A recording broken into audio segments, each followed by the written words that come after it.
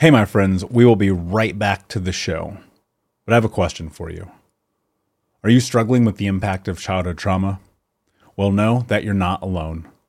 I'm here to let you know that I'm starting a brand new weekly coaching group that includes a year of live coaching, accountability, support, habit and goal setting, and more.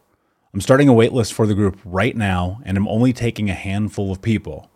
And I'll let you know that through this personalized coaching, we'll work together to help you understand how your childhood trauma has shaped your beliefs, behaviors, emotions, and will help you create a roadmap for healing and growth. Right now, you can schedule an absolutely free coaching session with me and get put on the wait list if you go to thinkunbroken.com. My friends, it's your time to turn your trauma into triumph, breakdowns into breakthroughs, and become the hero of your own story.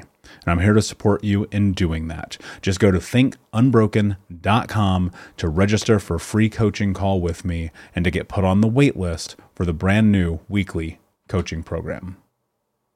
We'll be right back to today's show, but before we do, I want to let you know that you can get a free copy of my first book, Think Unbroken: Understanding and Overcoming Childhood Trauma, when you leave a review for the podcast on Apple Podcast, either on desktop or on your phone. All you have to do is go to Apple Podcasts, look up Think Unbroken, click follow in the top right, and then go and leave a review at the bottom. And when you leave that review, screenshot it and send it over to book.thinkunbroken.com, where you can upload your contact and mailing information, and we will send you a free copy of this award-winning best-selling book, absolutely free, including shipping. Just go to book.thinkunbroken.com to upload your screenshot review from Apple Podcasts for the Think Unbroken podcast.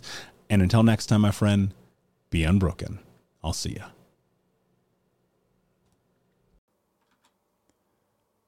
Hey, my friends, we will be right back to the show.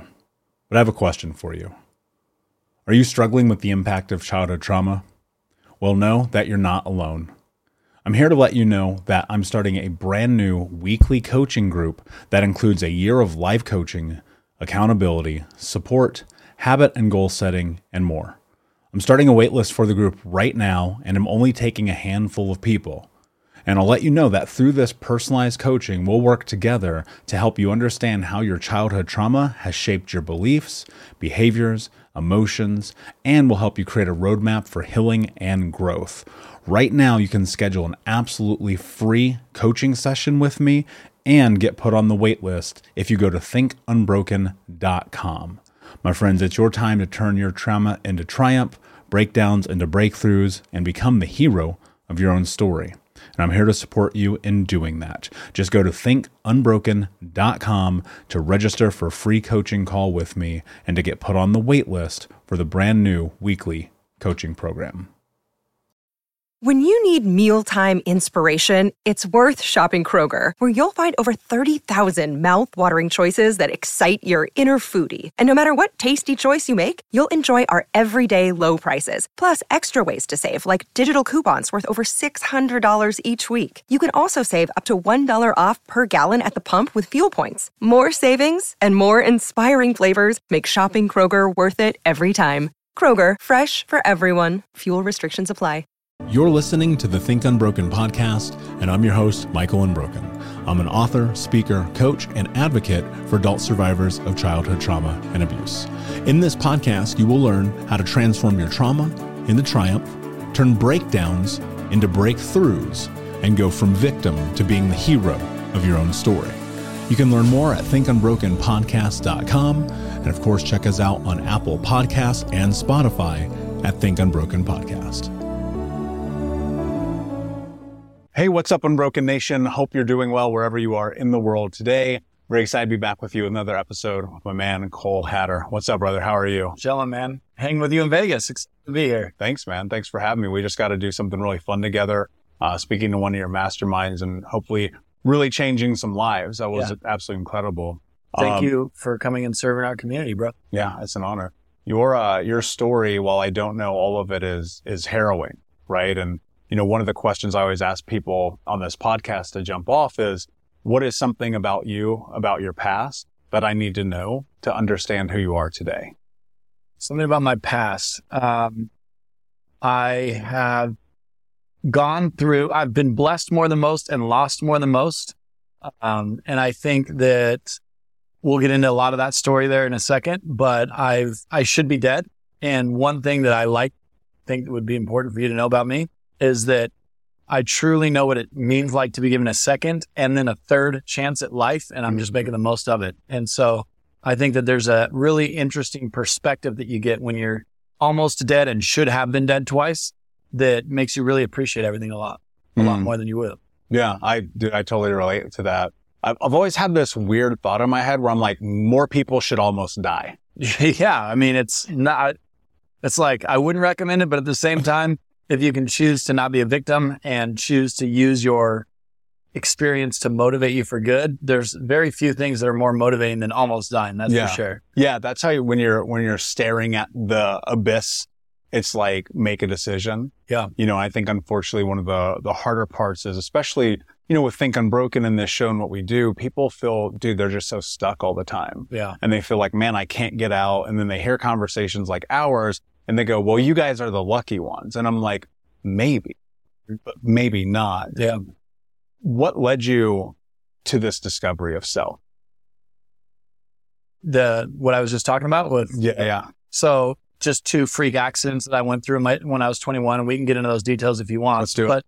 Okay. Well, so the first accident happened at 21 years old. I was in a SUV with my 2 best friends. Steve was driving. We were in his car. It was a Toyota 4Runner. Matt, our other best friend, the 3 of us were inseparable. We were boys, 3 amigos, right? And so Matt was in the passenger seat. I was in the back seat. And we were actually driving to Vegas. Well, I live in Orange County, California. Mm-hmm. So we were making that drive out here to Vegas. I'm sure you've gone that direction out to California before. And we were out in the middle of the desert. And the police report says that we were in the blind spot of a car that was in the slow lane that didn't see us approaching to pass. And they turned left to get into our lane and made contact. They're back left with our front right, which caused us to flip end over end. We were going about 80, speed limit's 75 out there. So we were going about 80, they estimated. I don't remember any of the accident. I don't remember 3 weeks before or about a couple of months afterwards. It's all gone. But so we get into this rollover accident. I got ejected out of the car. Steve, the driver, got ejected out of the car. Wow. Matt, the other passenger, stayed in the car for all of that accident and ended up getting rushed to a hospital in Barstow, which for the listeners that don't know the geography of the Southern California desert, it's in the middle of nowhere. But he only got some bumps and bruises, needed some stitches. So they rushed him back to a hospital 30 minutes away in an ambulance. I was too critically injured and so was Steve. So they actually completely shut the freeway down in both directions, landed a helicopter right next to our car, put us in the helicopter and flew us back to Southern California to Arrowhead Regional Trauma Center, where they started doing surgeries on us and working on us. And I had a traumatic brain injury. I was bleeding out of my eyes, my ears, my nose. I was in bad shape. And obviously I survived that accident, but Steve didn't. And that was the first big loss of my life. At that age, I still had all 4 grandparents, right? Like I hadn't really experienced death or loss. And this was extra tragic because I was in the accident with Steve. So not only did I have the understandable grief of losing your best friend, Steve and I grew up together. We'd been boys forever, right? We met Matt later on, who we adopted into our little friendship circle. But Steve and I grew up since we were little kids. And so losing someone who was like a brother to me came with all the obvious grief that you would expect. But what really killed me was the soul-crushing guilt of having survived the accident when he didn't. We were in the same car together. We both got ejected together. We were both flopping around the pavement at 80 miles an hour together. We both flew in the helicopter together, and we were both in the operating room right next to each other. He had his team, I had mine working on us, and they could save me and they couldn't save Steve. And I couldn't process that, and it was really, really hard for me. So I went into a deep depression, understandably. How could you not? Yeah, and Matt, the other survivor, really understood where I was coming from because he too knew what it felt like to survive that accident and to lose Steve, right? So Matt and I, who were already best of buds, became really inseparable. I had to move back into my parents' house immediately following that accident because I was so hurt. I couldn't walk. I was in a wheelchair. I couldn't, I had to be like carried to the toilet, the whole deal. And so I had to move back in with mom and dad. I'm now 21 years old. I think I said that. And Matt would come and visit me every single day at my parents' house. I wasn't in any condition to drive, but I wasn't allowed to drive either because of my brain injury. And so I was just stuck in my parents' house, sitting in my depression alone. But Matt would come every day and be there with me. Well, 2 months later, I got out of my wheelchair and I graduated onto crutches. I could get around on crutches. And to celebrate that, Matt wanted to go ride dirt bikes. First, I was like, are you crazy, bro? How are we going to go ride dirt bikes? I literally just got out of my wheelchair. And he's like, that's the point. You sit on a dirt bike, like, you're going to be fine. Let's do this. So our parents agreed. He packed up his truck. He threw our motorcycles in there and we went out to the desert. And we were just putting around real slow. I mean, I was in no condition to be having a ton of fun out there. What Matt was trying to do was just get me out of my depression. Make you feel alive. Yeah, get me back into some of my old routines. Because I went from being a very active 21-year-old, working with the fire department, like riding dirt bikes, surfing, to just sitting in a wheelchair confined to my parents' house, thinking about my best friend who I had just lost. So Matt was just trying to get me back into my old routines. Well, as we were riding, Matt was ahead of me and I was behind him. He climbed this little hill, and when he got to the top of the hill, he disappeared because when you're at the bottom of the hill looking up, you can't see what's on the top. So I climbed the hill behind him just to follow him as he was going along. And when I got to the top of the hill, there wasn't a top at all. It was just a huge hole. Oh. Yeah, it was a 10-foot by 20-foot wide hole, and I fell into it. And as I was falling into it, I was able to reach out and grab a bush about the size of a basketball, no bigger than that trash can right there, and hang looking down into complete blackness by one arm. And so I was able to grab the bush, eventually pull myself up to my armpits and work myself out of the hole. And then I started looking for Matt. And so again, I can hardly walk still. I'm on crutches. And so without my crutches and with my motorcycle at the bottom of that hole now, I wasn't very mobile. And so I'm yelling down for Matt because my bike fell in. I didn't know if it fell on top of him. I didn't know if he was hurt. I didn't know what was happening. I'm yelling. He's not answering. So call 911. Get the fire department out there. They set up all the search and rescue, and it takes forever. They send someone down, they pull them up. They send someone down, they pull someone up. And they wouldn't give us any info. Well, finally, after 6 hours of us standing by the hole, praying, waiting. Oh, by the way, I called my parents. I called my youth pastor at church. I called Matt's parents. I called Steve's parents, who I had just lost 2 months earlier. And so by now, 6 hours later, there was a bunch of commotion. There was a bunch of people and like news vans and stuff at the side of the hole, right? And so finally, the police chief pulls us aside and says, I need to talk to the family. And he says that this is an abandoned mine shaft. Okay. What this hole is a silver mine. They came in, they dug out all the silver and gold, and they just abandoned the mine and left it empty. And he said the bad news is, in a lot of the mine shafts like these ones, they canal in every single direction as they're digging. And sometimes people fall in and they can never be found again. They don't know where they got, pivoted. There's no light down there. And so he said, the good news is they found Matt. And instantly, like warmth just washed over me. And I had like this massive relief. And he said, the bad news is that this is the deepest mine shaft that he had ever seen in his career. It was 780 feet deep. Matt fell all the way to the bottom and he did survive.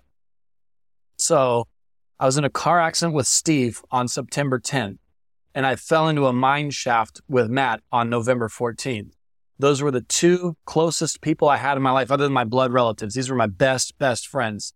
And not only did I lose my two best friends 66 days apart, but I was in the accidents with them and should have died.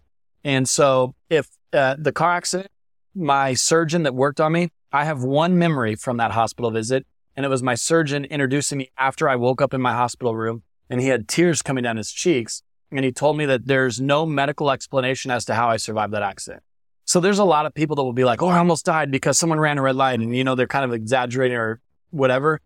My surgeon literally said there's no medical explanation as to why you survived. And when it comes to the motorcycle accident, the dirt bike accident, if I would have been 6 more inches to the right, I wouldn't have been able to reach that bush. I would have fallen in the 780 feet with Matt, and we would have just been missing people because both of our bikes went in the hole. Our parents would have eventually come looking for us. They would have found his truck in our camp, and we and our bikes would have just been missing people forever. And to this day, my parents would have never known what ever happened to me.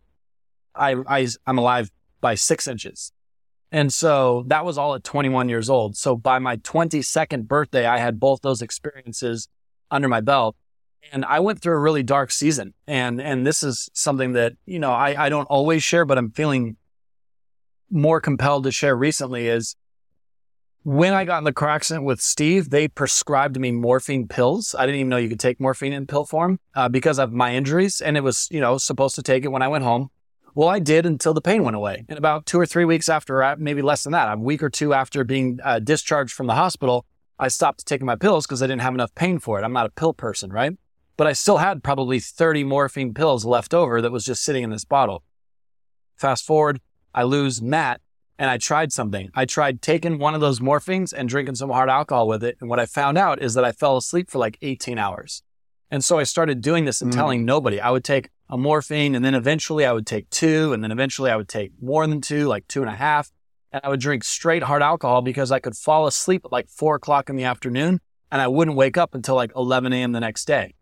And I was not suicidal. I wasn't trying to kill myself, but I didn't want to be alive. I wanted to like be asleep and not have to deal with all of the grief and the emotions that I was going through.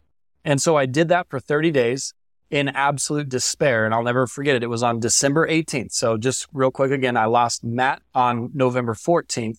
It's now a month later, December 18th. And I'm sitting on my bed in my bedroom at my parents' house. I'm still at my parents' house because it's only 3 months since the car accident at this point.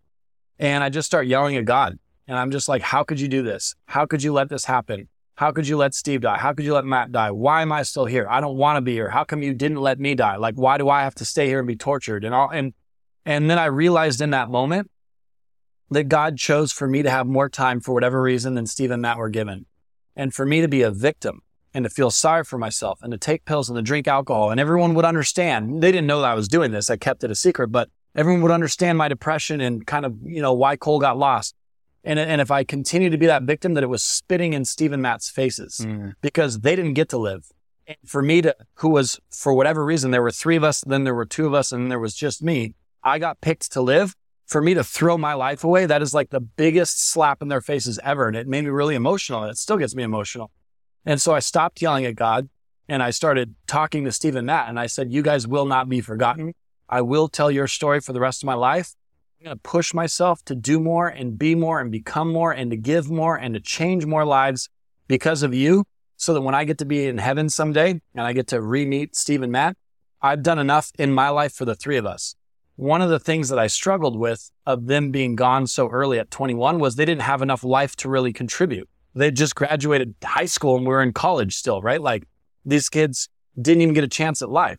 So what I said I would do is live a life big enough for the 3 of us. And I made that commitment to them right there, took the rest of my pills, poured them out in the toilet and flushed it, and didn't drink alcohol for like 3 straight years after that moment. Completely went sober and committed to living a bigger life for them. So back to your original question, what is one thing I want to tell people or want people to know? It's I'm on borrowed time twice. And there's a real perspective change that you have on things like slow internet on airplanes. For sure. When, like things that you want to complain about. And I use that as an example because as I was flying over here, I was trying to do some work and I was trying to load my emails and the internet was so slow I couldn't even get in my email. And at first I got frustrated. I was like, freaking internet, I paid $18 for this or whatever. And then you start thinking about it. It's like, I'm in a metal tube 5 miles above the earth going 500 miles an hour and the internet's not fast enough for me. Like, what am I even complaining about?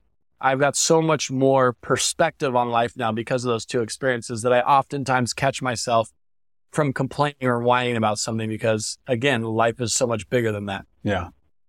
Generally speaking, I never let anyone talk that long, but I'm so captivated by that for 2 reasons, which you don't know because you don't know me that well. One, my best friend Seth got murdered in his living room. Some guy walked in there, shot him in the head. Jeez. My best friend Kevin got stabbed behind a dumpster on a bad meth deal. I've seen so much loss in my life, so much pain, so much suffering. And I wanted to have that space for you to talk about that because for me, every time that I have the ability to speak about those things, it takes a little bit of the sting away. And I know that there are people listening right now who they've been to and back and they've lost people. And the reason I started with this concept about being stuck is because they do feel survivor's guilt. Yeah. They feel shame about why me and why not them. And I went through a lot of that. Well, that's what I'm moving towards here. Like, for me, the reconciliation came in recognizing that I'm supposed to do something great. Mm-hmm. Despite the trauma and the abuse and losing my friends and my mom being a drug addict and dying of an overdose. All of those things I look at and go, I'm here for this. I mean, you got to bear witness to that a little bit today, me speaking to your incredible mastermind. Mm-hmm. And it's like the reason why I still show up because I wanted to give up. Like I didn't put a gun in my mouth because I was having a great time. How do you reconcile with yourself that survivor's guilt? So for me, it was a process. It wasn't a Bible verse or a conversation. It wasn't an aha moment.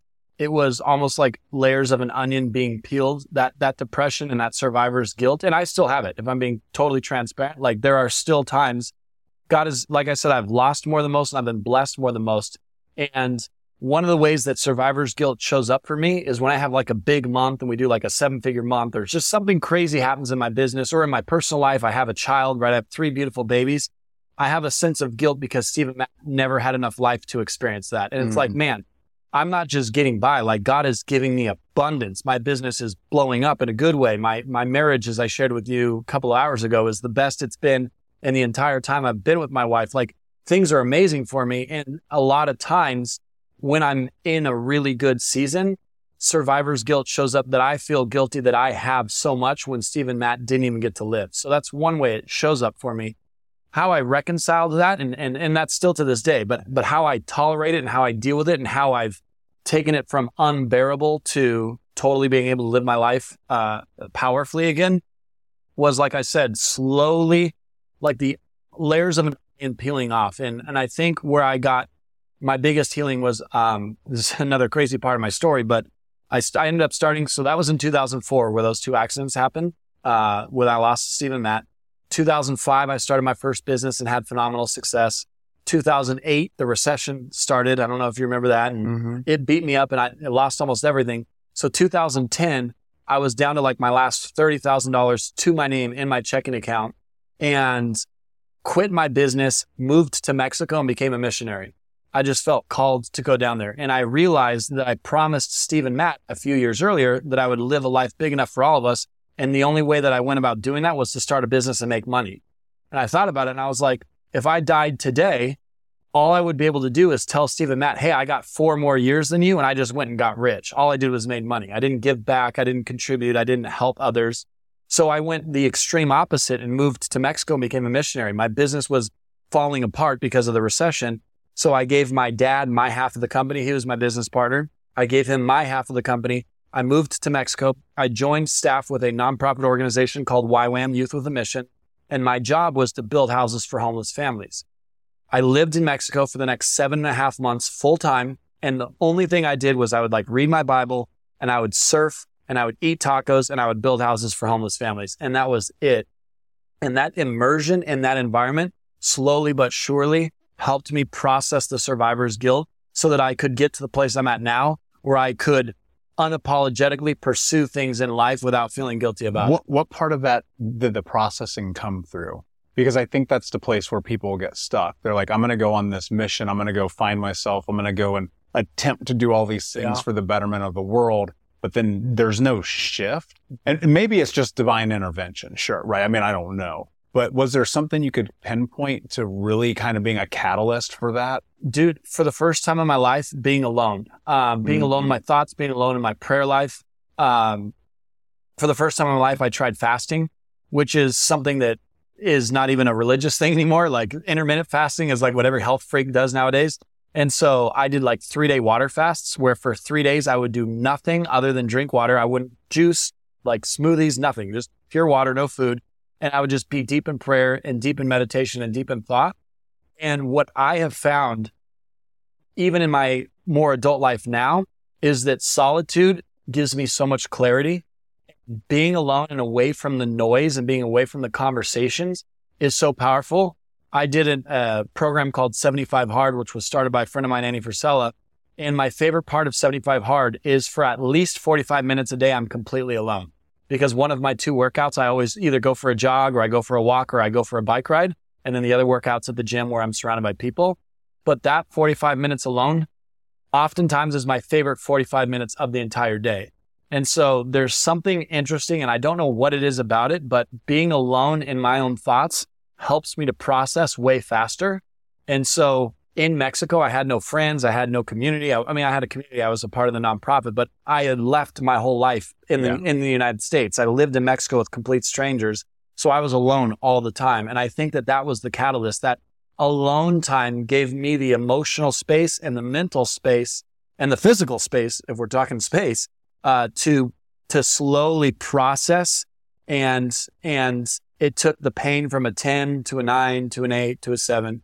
I would say that it's that alone time that was the catalyst that did it for me. Yeah, which is also the scariest time, because guess what? You've got to figure out who you are now. Yeah. And there's nobody to distract you. I always, whenever I'm coaching my clients, one thing I always tell them, I was like, you got to find the space to be by yourself. Yeah. One of the greatest things I've ever done in my personal journey, I moved to Thailand, one-way ticket. That's rad. And I just sat on beaches and I did martial arts and I ate Thai food and, I did volunteer work and I wrote the first book. And it was like, dude, all the therapy, all the coaching, all the mentorship. I mean, all of that plays a role. You know this, obviously. But being there in the space of just presence with me, man, there's so much power in that. And people are terrified of it. It's really uncomfortable to be alone. Yeah. Because all the both good things and the things that you have done and you've experienced, they come to the surface. 100%. And I feel like so many people suffer in the silence, not knowing that. Without the ones like you, who work tirelessly to keep things running, everything would suddenly stop. Hospitals, factories, schools, and power plants, they all depend on you. No matter the weather, emergency, or time of day, you're the ones who get it done. At Grainger, we're here for you with professional-grade industrial supplies. Count on real-time product availability and fast delivery. Call, click Grainger.com, or just stop by. Grainger, for the ones who get it done. It's actually the gateway. I think that's powerful. I think that being alone in your own thoughts is vulnerable to a degree, not publicly, but with yourself. Like you said, you figure out who you are. And I've never had this conversation before, honestly. I've never talked about that being a catalyst and that aloneness, but if that's even a word. But I got to tell you, man, and for the listeners that are processing right now something heavy in your own life, just taking a long walk and being completely alone in your own thoughts. The first time, nothing might happen. The second, third time, nothing might happen. But if you're consistent with it, like going to the gym, you go to the gym once, you didn't lose any weight. You go to the gym 5 times, 5 days in a row, you didn't lose any weight. But if you stick with the gym 5 months, you'll look like a whole new person. And the same is true with being alone. It's got to be something that you commit to and practice semi-daily, if not daily, for a couple of months. And you will realize that so many things that are heavy burdens in your life starts to become lighter. Yeah. And I think in that too, you do need support, right? And I think one of the really hard parts is, here's the juxtaposition of this conversation. On the one hand, I completely and utterly agree with you entirely. Obviously, we're on the same page. Go and find the alone time.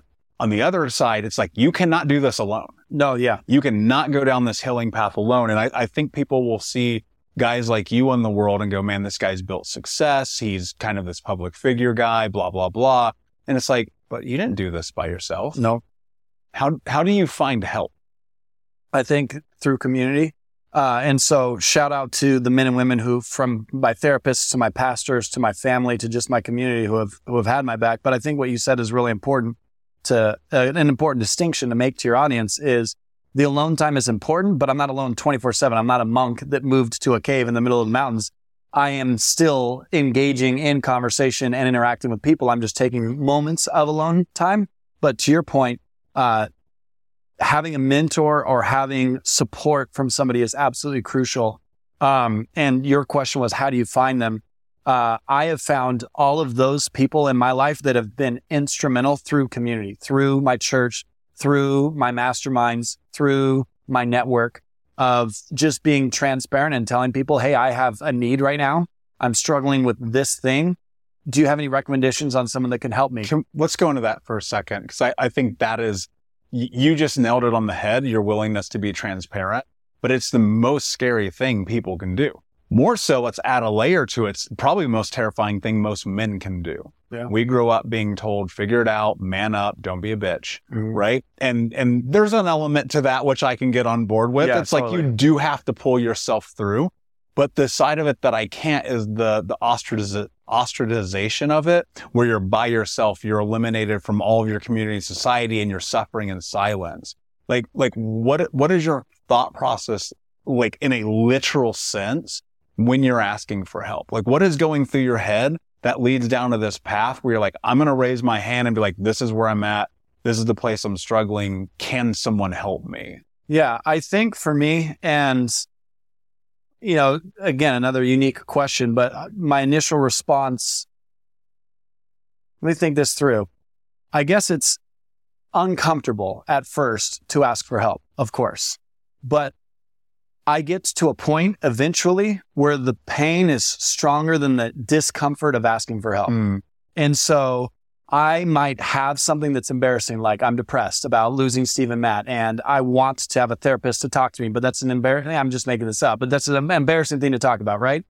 But the depression will grow to a point where you're so miserable that the discomfort is stronger than the concern or afraid or shyness of asking for help. Does that make sense? Yeah. And so I think for me, to answer your question, where I got to was I was just so broken and so sick of being broken that the shame of asking for help, whatever, you know, and there is no shame in asking for help. I'm saying at the moment, like maybe I had some shame in asking for help or embarrassment or whatever it was, that like maybe for 6 months I knew I needed some support and I just kept putting it off for that shame, that embarrassment, that whatever.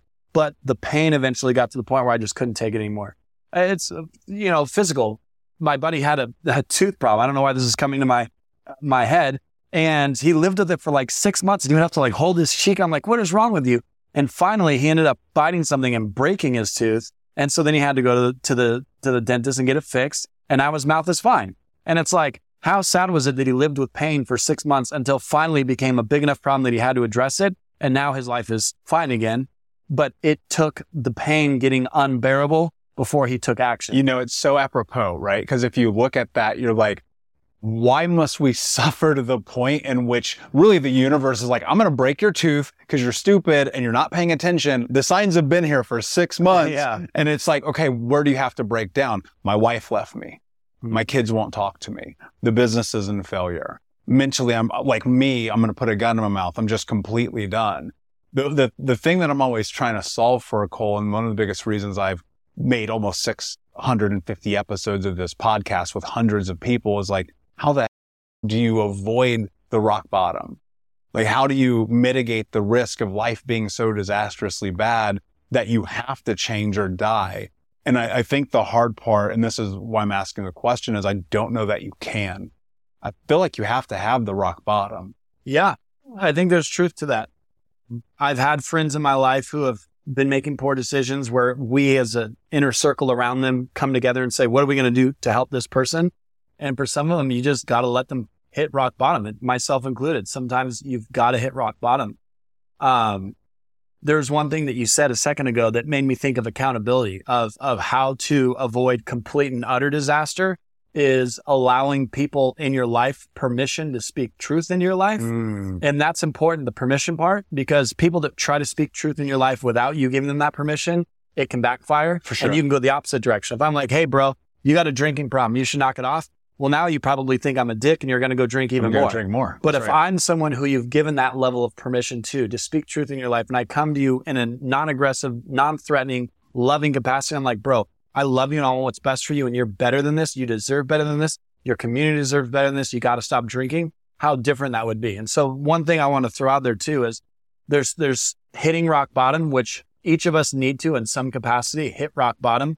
A lot of people losing weight or smoking cigarettes. You shared with our mastermind that you used to smoke. That's an even better example. You can get yelled at by all your friends, stop smoking. But it's when you go to the doctor and they say, hey, we see a little bit of cancer, that now you finally found the motivation to stop smoking. That's the version of rock bottom. So there's a degree of rock bottom, I think, that totally changes our lives, that each of us have to hit that rock bottom in some capacity, in some area of life. But I also think it's important to help avoid hitting rock bottom in other capacities, to have those people who you've given permission to speak truth into your life. I love that. And I agree. And for me, honesty is one of the most core tenets of my life. Cool. Honesty for me is non-negotiable. It's at times, right? And with my community, they all know like it's always an open door. But I think people are terrified of it, man. because it's forest for the trees. Yeah, it's hard for people to understand that I have your best interest in mind, even though I see you destroying your life. I want to be like, Cole, don't you see what you're doing? We all see it. You're not paying attention, but we combat that so hard.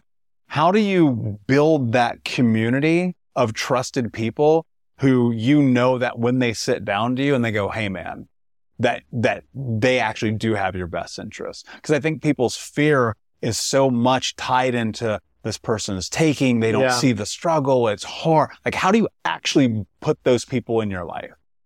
I think it's time and experience. I think that luckily I've got a great family dynamic. My parents, as I think I mentioned to you, have been married for 54 years 52 years married together, 54. And I've got awesome sisters, and I've got this awesome network of people who by blood relation have that level of permission, which I guess, as I say that, I know other people who unfortunately have a different family dynamic where they can't trust their blood relatives. So I'm very blessed in the sense that God just put people in my life, which is sadly somewhat unique. As far as the people I choose, we call them family, right? Your family are the people you can't choose. Your family are the friends that you choose to make your family. And those family members in my life, it's after experience and after trust and time. For me to allow someone to speak to me like a brother or a sister, we have to share values. I have to know that when people give me advice, I'm trusting that it's their best piece of advice, like from their perspective. But if they have a totally different value system, their best piece of advice for me could be actually the worst piece of advice to take, right? Agreed. So I need to have time with them to make sure we have similar value systems. I need to make sure that they truly want what's best for me, and they're not the friend that when you're like, there's the jealousy factor to where they almost want to see you not succeed. And I've had to deal with that, bro, because I have had some success in business where very close friends of mine, after a while, got sick of me winning and became very jealous. And it really harmed our relationship because I could tell that they didn't want what was best for me anymore. And just through their attitude and all that. So that's where the time factor comes in. If someone can ride with you, they're your ride or die, whether that's a male or a female, whether that's someone that you're in a relationship with, like my wife, or buddies with like Jerome here, after enough time and after enough experiences, and I know that this person has a similar value system, then I don't think that there's ever a conversation where I'm like, hey, Michael, I want to give you permission to speak truth into my life when you see me screwing up. I don't know that I've ever had that conversation, although it's not a bad one to have. I think that you just get a proximity to somebody and a closeness in the relationship where it's like a default factor. If you really care about another human being, then you're going to share the best pieces of advice and wisdom you can with that human being to win, or if they're struggling to get out of the struggle that they're dealing with. You know what I think is really interesting about that? Like, I'm playing through this thought in my head. Like, the people who are closest to us often are also the ones that hurt us the most. That's true. Especially in truth. And I think about past relationships, and I think about women I've dated and the connections we've had. And like, when I'm sitting in front of truth with them, historically, I'd like to say it'll be different in the future. I'm single now, so I have no idea. But what I do think is, like, I look back in those moments, those experiences, and it just cut deeper. You know what I mean? Because they're so close to us. I think what ends up happening, we put these walls up in front of the people who are there, who love us the most. That openness, though, and that ability of being heard is part of the beauty of relationships, right? Now, why? Because it's realness. Like, being so open and so vulnerable to someone that they can hurt you to that degree is what relationships are supposed to be in my life. So let me be clear. They shouldn't be hurting you, but letting someone so far into your life that they have the ability to absolutely destroy you are oftentimes the most meaningful, deepest, most rewarding, satisfying relationships you can have. They're not superficial, they're deep. Superficial people in your life can only give you superficial wounds, but the deep wounds is because you've gone deep with that person and you have a unique relationship with them. And this isn't a romantic sense too. I've got dudes in my life who are brothers to me who could deeply wound me if they came to me and they're like, you know what, Cole, I kind of think you're a dick. I don't want to hang out with you anymore. I hate your family and I think that you should just die. That's a little extreme. Heavy, but if someone came up and said that to me, that I had just met, I'll be like, okay, Whatever. thanks. Yeah. Yeah. But there are a handful of men in my life where I would be crushed and have to go talk to my therapist about that for a while. And so I think that that's a part of the beauty of relation is the trust that you're going to let someone in your life who is that close and that meaningful, who could hurt you in that capacity, but doesn't because the relationship is based in love. So I love the way you speak, and I'm glad we got to meet today. But I agree with what you're saying, but I just wanted to throw that in there too, that level of opening up to somebody else is part of what I think is the beauty of relationships. Yeah, I agree. And I think like that is one of the cornerstones of our human experience. Totally. That's the better way of saying it. Absolutely. Who wants to live their life with nothing but superficial, meaningless relationships? Part of the beauty of the human experience is going deep with other individuals. I think Sharing life with them. I don't think anyone necessarily wants to. I think it just gets so ingrained into people that they're not worthy of it, that they're not worthy of great relationships, of great friendships. Where of do you think that brotherhood. comes from? Because if I'm being honest, I don't really struggle with worthiness. And this isn't out of arrogance. I don't Sure. have like crazy ego where I think I'm something special, but like maybe it's my religious background. I'm a Christian, born and raised in the church. And so like everything's so relational, but to your point, like, why do you think that is? Well, I think unfortunately, and I would say I know because I've had worthiness and confidence and self-esteem issues that had to be built through and healed through. And, you know, it's difficult for so many people when you grow up being told you're not worth anything and you suck and you're a loser. Yeah, I remember your origin story is so different than mine. How crazy is that? Entirely. And so like on this one hand, and I love that yours is different than mine. Yeah. Like every single time I hear, it's funny because people ask me like, don't you get mad that people had parents? I'm like, no, I'm like, that's super stoked for you, man. Yeah. And for me, I look at it and I'm like, if I wouldn't have that, I don't get to serve how I get to serve today.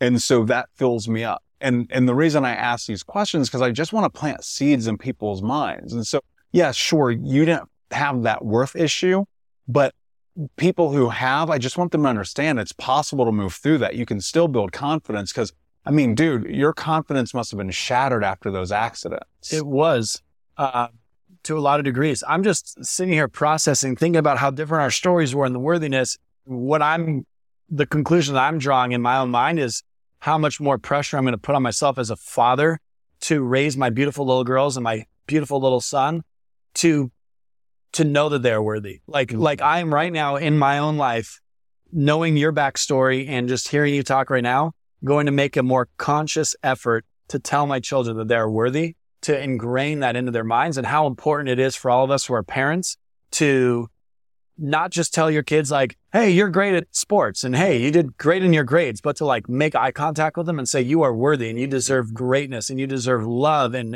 you deserve relationships and you deserve honesty. And anyway, I just wanted to share that. And I think I'm just like being convicted as a parent right now, just how sad it is that your upbringing was as rough as it was and how different your life would look if you had been born to a different parent, but that wasn't God's calling in your life.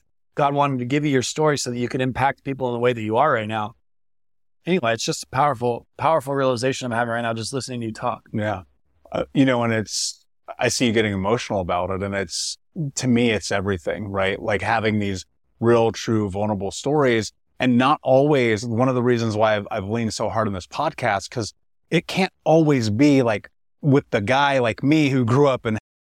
It's like there's the guy like you who you didn't grow up in, but you had to walk through it. Yeah. I mean, You're so good at speaking, bro. And it's like, yeah, thanks, man. And it's like, I look at that and I think to myself, there are people in the world where they're shattered by the experiences like what you've had. It ruins everything for them and they can't make it back. And I'm just like, just go one more day. When the calling happens, like I'm spiritual, like I'm not religious. I'm not walking into a church, but I'm very spiritual and I'm very tied to source. And I'm just like, man, that's how the church started. Sometimes, yeah, right. And sometimes the answer is right here, right? And the universe is like tapping you on the shoulder. It's like, hey, dummy. It's like the tooth thing, right? Yeah. It's like, hey, dude, will you just, for the love of me, God, spirit, universe, mother nature, whatever you want, will you just do the thing you know you need to do? And in a moment for you, that thing was asking for help. And I hope that this conversation will encourage more people to do it because there's a lot of reasons why you shouldn't be here. Yeah. A lot. and you're living into something powerful and beautiful. And that in its own right can be terrifying, because then you go, well, why me? Why not them? And it's like, well, you don't get any say in this, so you should probably show up. As we tell off here, and I appreciate this, man. I know how busy you are. It means the world to me. Yeah. What kind of legacy, going back to your children, what kind of legacy do you want to leave? Like, how do you want to be remembered by them? Wow. By my children, a couple of ways. As far as my relationship to them, that daddy believed in them, and that daddy loved them unconditionally, and that I didn't always necessarily support their decisions, but they never lost my love. That my children knew that sometimes daddy got mad at us for making poor decisions, but his love was constant and never ending and unconditional. Gets me emotional, but if my children could know that there's nothing that they could ever do that would make me love them less, and that they believe that to their core, not just because it's nice and sounds like a little Hallmark card, but to their core, they're like, my father will have my back forever. That's a legacy that I want to leave for them. As far as for the world, I have a nonprofit called Make Money Matter, and we have an orphanage in Mexico. Part of the story I didn't tell is when I was a missionary living in Mexico, I started an orphanage in 2011 that I still have to this day. Many people have gone and visited. It's great. My legacy will be that I gave more than I took, and that I earned tens of millions or even someday hundreds of millions of dollars, but I lived off little and I gave most, and that I was the most generous guy ever, and that my legacy is all of the, what do you want to call it, karmic debt, or it was just me contributing, God reciprocating, whatever it is, that my children are just blessed because I lived a life of servitude. And so they get blessed through my efforts. Beautiful, man. My last question for you, my friend. Actually, second to last. Where can people find you, and where can people learn more about you? Just social media on Cole Hatter. No underscores, no dots, no whatever, just at Cole Hatter is probably the best place. I got a couple of websites, but those don't matter either. So just social media is the best place to find me, at Cole Hatter. Amazing. And of course, we'll put the links in the show notes, guys. My last question, my friend. What does it mean to you to be unbroken? Man, a lot of what we were talking about. I think being unbroken means that you are emotionally overflowing. I think that unbrokenness means that when you are alone in the shower or on a jog, or, whenever we were talking about being alone earlier, whenever you're alone, you feel overwhelmingly fulfilled in your relationships, in your partnerships, and in your calling. And I think being unbroken is being honest with the parts of you that are broken. I think an unbroken person is honest about the depression or the concern or the unworthiness that they're experiencing, and seeking help is part of being unbroken. And I would say the last part about being unbroken is giving back. Tony Robbins says the secret to living is giving. I think unbroken people, they say hurt people. I think unbroken people lift people up through giving, whatever that looks like, giving of your time, your resources, your money, etc. I would say that's the last third part of being unbroken. Brilliantly said, my friend. Thank you so much for being here. Unbroken Nation, thank you for listening. Please like, subscribe, comment, share, tell a friend. And remember that when you do, you're helping other people transform their trauma to triumph, breakdowns to breakthroughs, and you're helping them become the hero of their own story. Until next time, my friends, be unbroken. I'll see ya. Thank you so much for listening to Think Unbroken. Please share this episode with someone who could use it and help us move forward in our mission of ending generational trauma in our lifetime. And if you would, please take 5 seconds to pop on iTunes or Spotify, hit that 5-star, leave a review, and you can also reach out to us on social at Michael Unbroken or at Think Unbroken. And of course, you can check out our YouTube channel at Think Unbroken. Thank you for being a part of Unbroken Nation, my friends, and until next time, be unbroken. Without the ones like you, who work tirelessly to keep things running, everything would suddenly stop. Hospitals, factories, schools, and power plants, they all depend on you. No matter the weather, emergency, or time of day, you're the ones who get it done. At Grainger, we're here for you with professional-grade industrial supplies. Count on real-time product availability and fast delivery. Call, click Grainger.com, or just stop by. Grainger, for the ones who get it done. Hey, my friends, we will be right back to the show. But I have a question for you. Are you struggling with the impact of childhood trauma? Well, know that you're not alone. I'm here to let you know that I'm starting a brand new weekly coaching group that includes a year of live coaching, accountability, support, habit and goal setting, and more. I'm starting a waitlist for the group right now, and I'm only taking a handful of people. And I'll let you know that through this personalized coaching, we'll work together to help you understand how your childhood trauma has shaped your beliefs, behaviors, emotions, and will help you create a roadmap for healing and growth.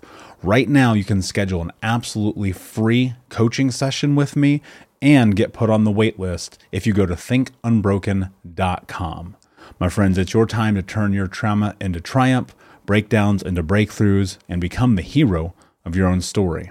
And I'm here to support you in doing that. Just go to thinkunbroken.com to register for a free coaching call with me and to get put on the wait list for the brand new weekly coaching program.